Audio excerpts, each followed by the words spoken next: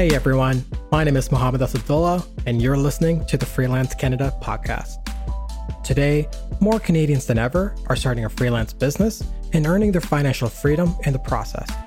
On this show, I interview Canadian freelancers and industry experts about the latest trends, ideas, and strategies that can help you accelerate the growth of your business. If you've been enjoying the show, please do me a favor and leave a 5-star review on Apple Podcasts. On the show today, I'm going to talk to Jordan Behan. Jordan is the creator of the Lean Marketing Playbook for Software as a Service, a program that helps early-stage software companies kickstart their growth with content marketing.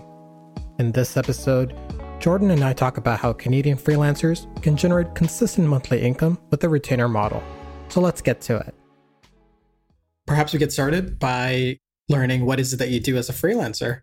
Well, I do marketing strategy, content, and automation for business-to-business software startups. And each one of those qualifiers is very important.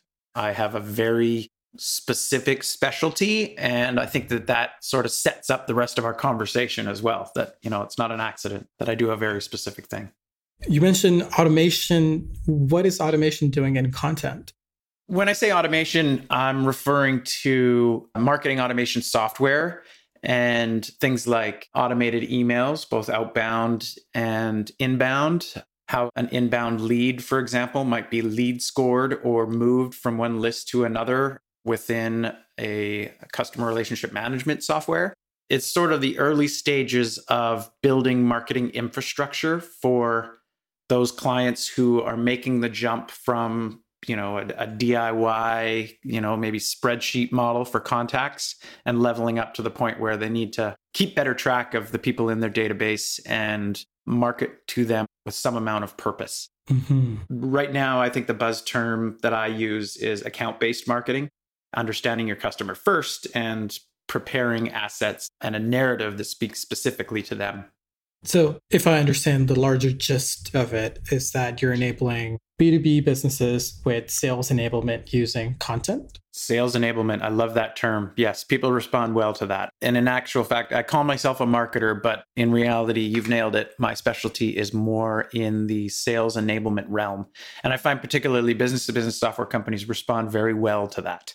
Right. They need to keep leads coming in and keep their salespeople fed. And so I do that. In a way, the structure of the agency evolved over time, but I think the initial idea was to add value to writing. Mm-hmm. I didn't want to sell against other writers. I think that's a race to the bottom, competing on price and everything else. Right. So instead, I was looking for ways to differentiate and add value to the writing process. I won't just write content for you. I will advise you how to distribute it, where to put it, and to write with purpose. Every piece of content has a specific business objective. And how did you get started with this idea of, enabling B2B businesses to keep their sales team fed, essentially? It's a good question. And as I say, it's evolved over time. I started in media. My education and background is in media. I studied television, radio, newspaper. I worked in newspaper and TV for a number of years. And I was kind of there at the advent of the social web. And I took a job as a marketing manager, and the social web was really just emerging as a thing. And the timing was perfect. I was fresh from school and realizing that everything that I had learned in school about, I'm using air quotes here, and I'll call it the rules around publishing and media, were suddenly archaic and non-existent, really. It was like, here was an opportunity for me to be the publisher. And I saw the opportunity for companies to be their own publisher and to own their message. And I thought, you know what? Understanding this new world and sort of investing myself in it and becoming an expert in it is going to bode well for my future. And I've got all the right tools and skills. And so, I started as first a sort of a small business marketer. I thought, this is something that is advantageous to people who can't afford to buy large traditional media. I was wrong about that. I was maybe 6 or 8 years early in my timeline, but in effect, I was also correct. And that 6 years, 8 years down the line, I had 8 years of experience in something that became extremely in demand and has only improved with time. But specifically to the business to business side of things, that's also something that evolved. I started to realize that my clients needed to be a specific type of customer to be able to afford me, to stick around for the long term, to have the understanding of what it was they were buying. Again, I think I mentioned the sort of race to the bottom to compete on price. And I don't think anybody should be thinking in that way. You need to be thinking about who are the clients that you can provide value for and that fit your profile or your customer qualifications necessary to do business with you. And how did you, I guess, in those early days as you started betting on small businesses and now B2B, I guess, what was the transition from focusing on small businesses to B2B companies? It's a good question. And it was, in a way, it was a little bit of two things at once. For starters, small businesses often object on price. Or I think the thing I realized first, and this was many years ago, is that there is an education component necessary often with selling services, and you can't bill for that time. So if you're spending a lot of your time educating your client on the value of what it is that you do or that you offer, you are burning a lot of matches, working towards a hopeful sale with somebody who may one day understand the value of what you're doing, but you're way behind from the start. Whereas if you've positioned yourself with a specific type of client and they already understand the value of what you're doing and you have positioned yourself as a provider of a service that they need, then half of that problem takes care of itself. They need what you have the ability to provide it over the long term, and there is budget there and an understanding that these things take time. And that's a lesson I learned with time. You have to, in a sense, at first I was selling a lot of project work, and I realized that I was always in sales cycles, especially if they were smaller projects. My success depended upon my ability to, fill my bucket with leads for next month's or next quarter's, pipeline. And it was just a lot of work and a lot of effort that was invested in a lot of cases, projects that never happened, or when they did happen, they went away. And then my cash flow has, dropped out of the sky again. So realizing that a retainer model, to go into specifics, I used to sell content strategy. So I would help a company establish their brand, their voice. I would come up with a publishing schedule and distribution and different content types. And I would map it all out for them and hand it over as this glorious document that was a map to success. And they would invariably fail to put that plan into action. And so I could solve two problems at once by, first of all, fixing the cash flow problem of saying, look, I want to stick around and help you achieve this. And so let's work together over the long term and solve this together. And the other problem that solved, of course, was that I could actually prove that my plan was good by showing results, by becoming that doer of things to see that plan through to the kind of results that we were both hoping for. And how did that transition come about? Recognizing that your strategy plan is only as good as the ability to execute on it, and that you should be the one that executes it, but rather than it being like another project model, it is instead a retainer model. I think it was just fatigue setting in, realizing that I know that I'm a talented salesperson, and I don't know whether it's a talent for sales or if it's by design with the business that I've built and the narrative that I'm telling, but I have a very easy time closing new business if it's referred to me. But the challenge is in getting those referrals in the first place. Mm. And if you are, doing this sort of like a hunter model for sales, and your success depends upon your ability to be closing sales constantly, that becomes your focus. Whereas providing your clients value and doing the work that's necessary to stick around for the long term might take a back seat, or at least those two things compete for your attention. And so if you can sell to fewer clients for the longer term, you spend less time selling, more time on the billable stuff. And I think any freelancer would understand that that is the better place to be in. You mentioned that hunting versus getting referrals. How have you been driving referrals for your business?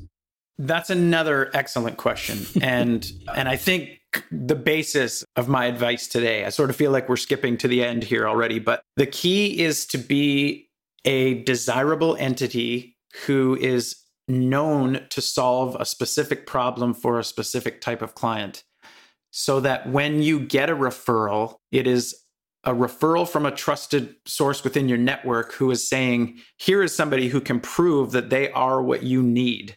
And so, I think a common mistake that a lot of freelancers make, especially when they start, is to think, I have a set of skills and I can sell them to so many different markets. This is going to be great.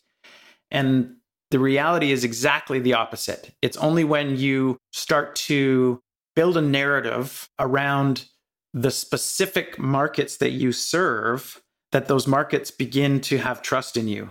Mm-hmm. So in the context of, say, a new freelancer who's starting out, let's say, as a graphic designer, and they think, well, I can do logos or websites for just about anybody. It's next to impossible to refer that person and say, well, this is the expert that you want, because they're not an expert, really. Maybe they are an expert in logo design, but it's only when they can prove, for example, that they have traction designing logos for a specific market. And I invented one as an extreme example. But if you say, I sell design services to everyone, to small businesses, I don't think that's at all desirable. And I think you're going to end up competing against 50 other agencies who say that they can say the same thing. You're competing against people on Fiverr who will do it for $5. Whereas if you say, I build identities for vegan restaurants in San Francisco specifically, now suddenly every vegan restaurant in San Francisco wants your talent and your niche, and they see the examples of your work. And now somebody has referred them to say, oh, well, if you're looking for somebody who does design identities for vegan food companies, this is it. Like, that is the agency you want to deal with. And now suddenly that agency isn't selling against anybody else. They're not competing. They become the desired entity, and a client wants to stick around for the long term.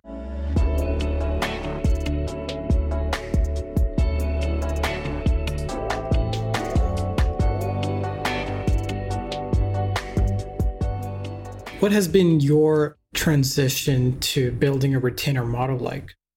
I would say it was extremely easy, and it has proven to be the great secret, if you like.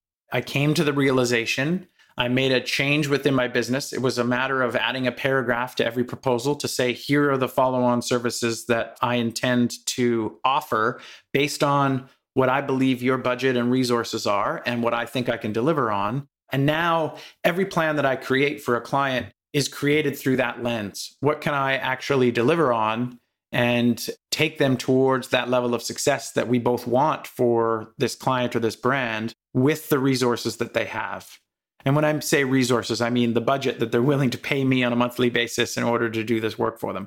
So I won't create a plan that I can't also resource for, or that is outside of their means. I will create something that I know that I can do, that I can deliver value over the long term, and that will, with time, achieve desirable results.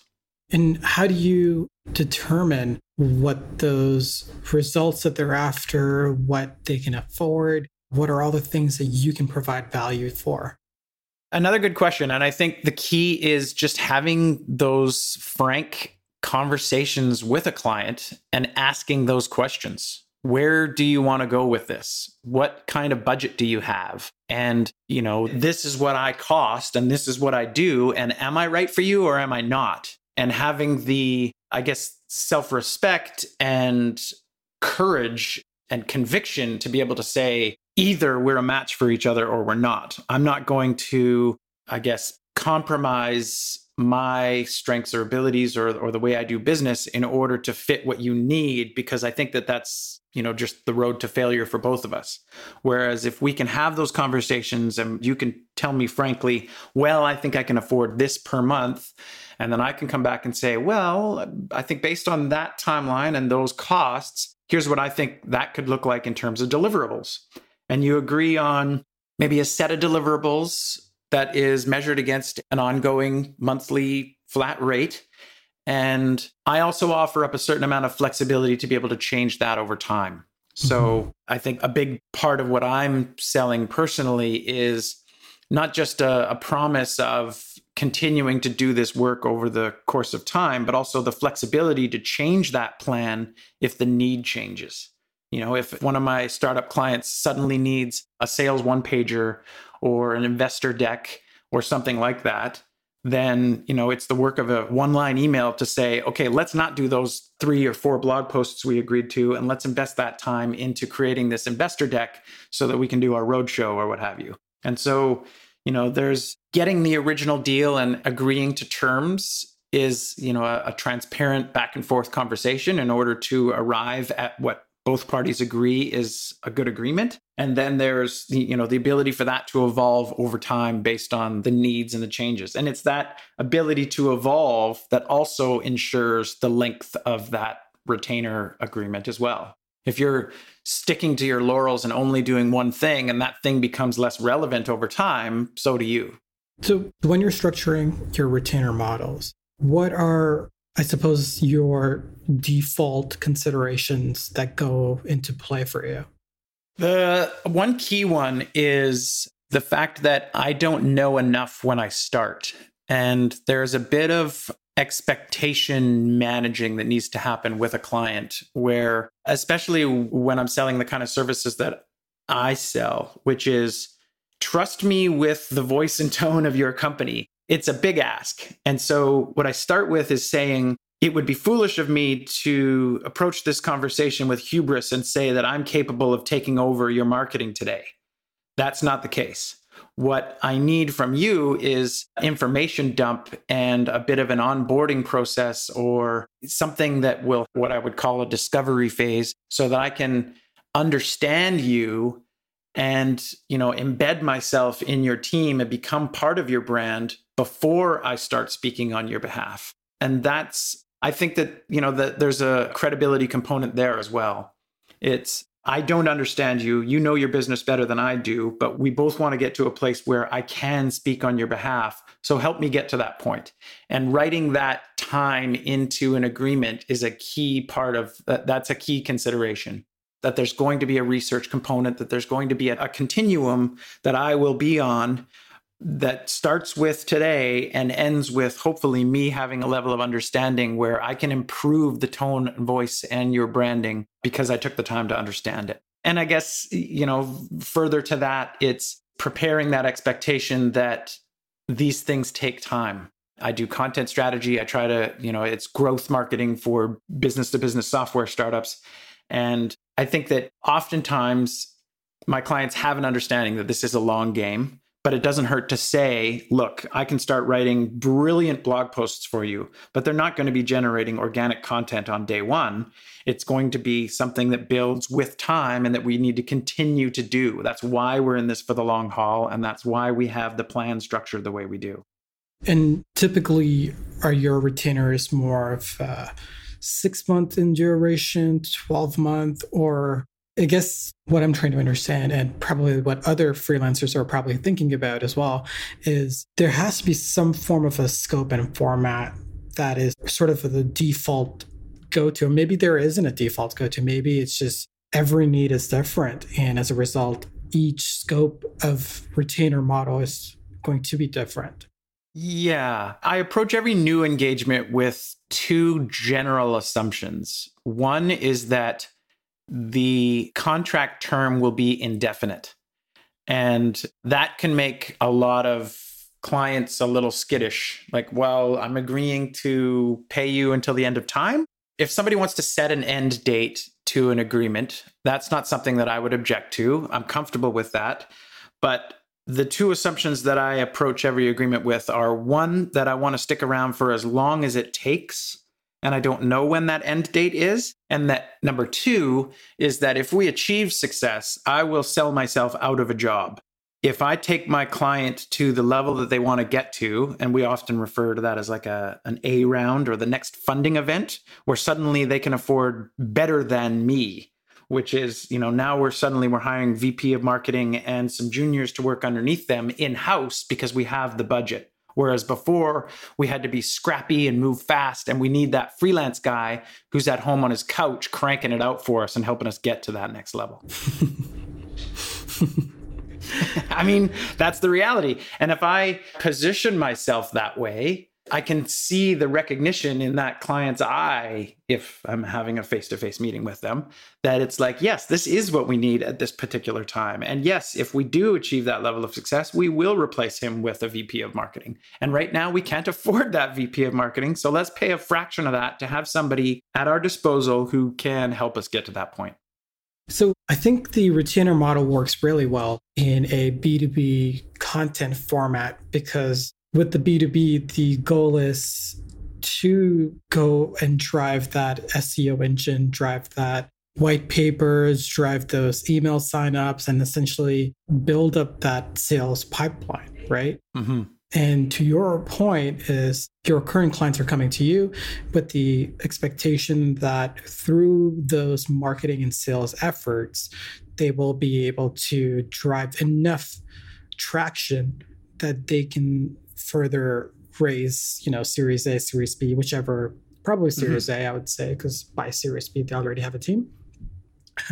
But at least be able to then go and raise that Series A. So that, I think, makes a lot of sense. And if anything, to many people that are listening to this, find what you can provide to B2B companies, because that could be a good business, whether it's content, whether it's emails, whether it's even design or product support, whichever have you, I suppose. Mm-hmm. What about people where that B2B mindset isn't there? So for example, if somebody's a photographer or a podcaster in this example, what could be certain considerations there for them where maybe the retainer model either doesn't exist or they have to rethink how a retainer model could exist?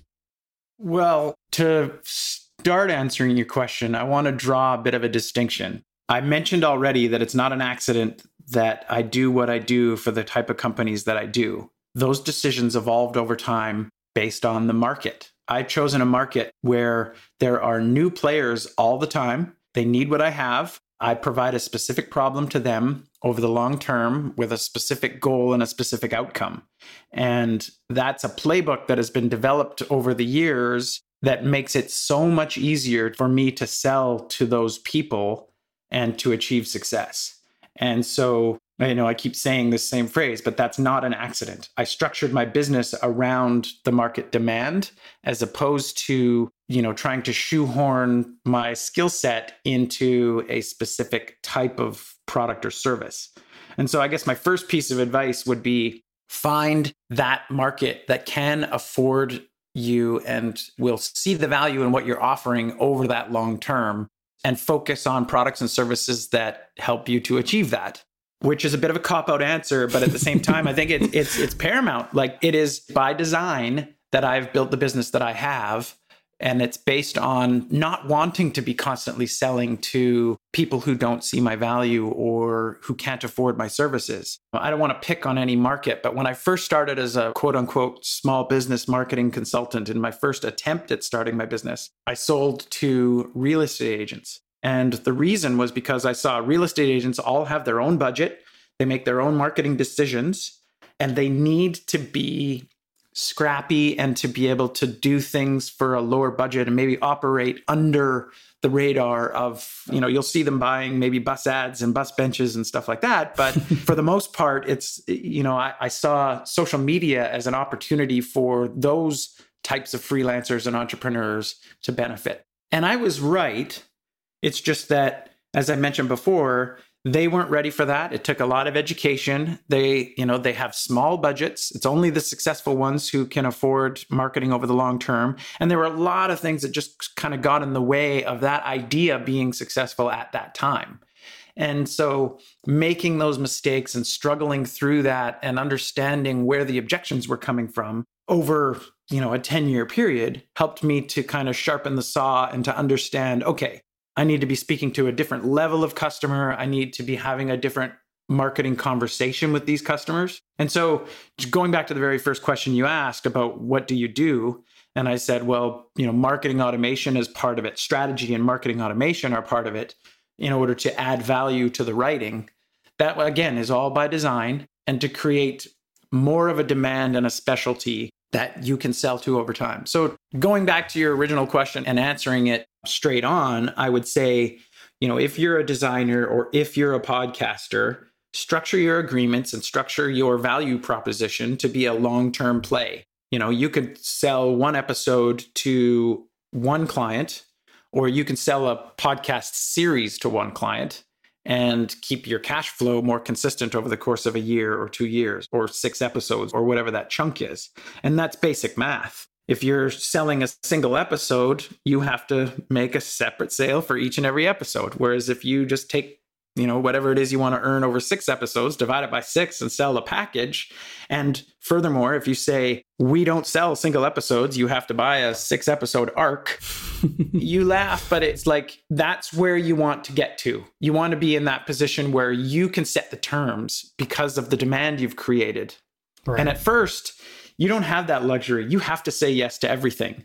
However, publicly, the narrative that you're promoting is that we do this thing for this type of customer. In the design example, it might be that, you're achieving some level of success with, plumbing companies and restaurants and maybe real estate agents. But what you decided that you wanted to do was to focus only on restaurants.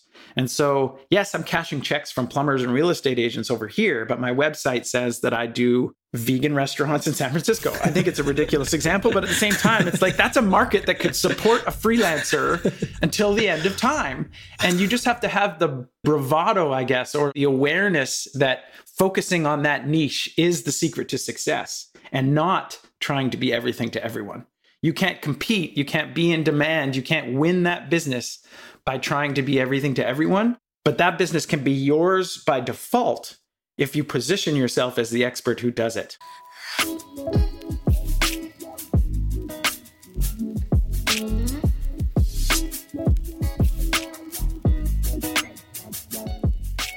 You finally said the word, which is positioning. I will say most people don't understand positioning well. And even those who have heard of it or have thought about it typically tend to see that as a marketing exercise rather than understanding that positioning is actually a larger business exercise. Yeah, and it is so counterintuitive, particularly when you're getting started. You want to say yes to everything, and you think that there's a benefit in positioning yourself as somebody who can do everything. And the opposite is true. It's only when you begin to focus on one thing in particular that those referrals actually do start coming in and that demand is created. There's a book that I read, and I think it's funny too that you and I had a conversation before this about, which of these topics do you think you could speak to? They're all connected in a way. Today we're talking about a retainer model, but that positioning component is number one. It's how you position yourself and the type of market that you go after and the value that you can provide. It's not just a story. Positioning is not just something that you say or words on your website that you create. You're also actually building domain knowledge in that specific thing. And you are becoming that much more valuable to those specific clients because you understand in an intimate way the needs of a vegan restaurant in San Francisco. And so it's not just that it appears as though you know what you're talking about, but when you have that sales conversation, you can speak with such authority and use the industry jargon and just wow them with your knowledge and experience because you've invested yourself in that niche. And so 2 things are happening at once. You are both externally appearing as an expert in a specific field, but you're also building domain knowledge that makes you extremely desirable. And what is the name of this book? Thank you for asking.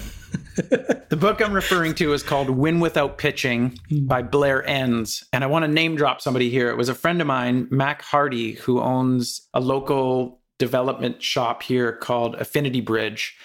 and he loaned me his copy. And actually, Mac is a living example of what that looks like. Affinity Bridge is a web development agency, and they focus almost specifically on nonprofits, government agencies, and cause-based work that aligns with their values.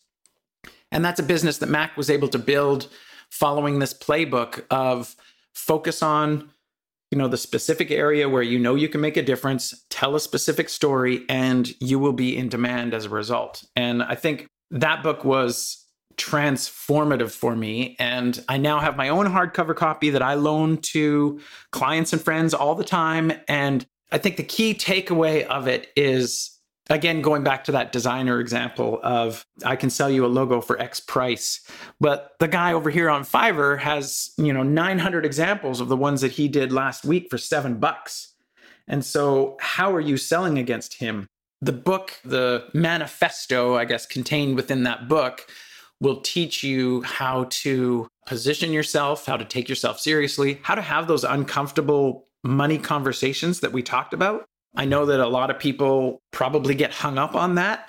And, reading a chapter about how to take back that power and to turn that into your moment as opposed to something that you're trying to avoid, the perspective change there is worth so much to me that I can't even begin to describe it. Like, I would measure the value of that book to me in hundreds of thousands of dollars. Wow. And I'm not overstating this, because in the time since I read it, I have made hundreds of thousands of dollars that I would not have earned had I not read it. It puts a playbook in front of you that you can follow that will allow you to take yourself seriously, position yourself properly, ask for the cash, become an in-demand entity, become that draw, that inbound draw of expertise.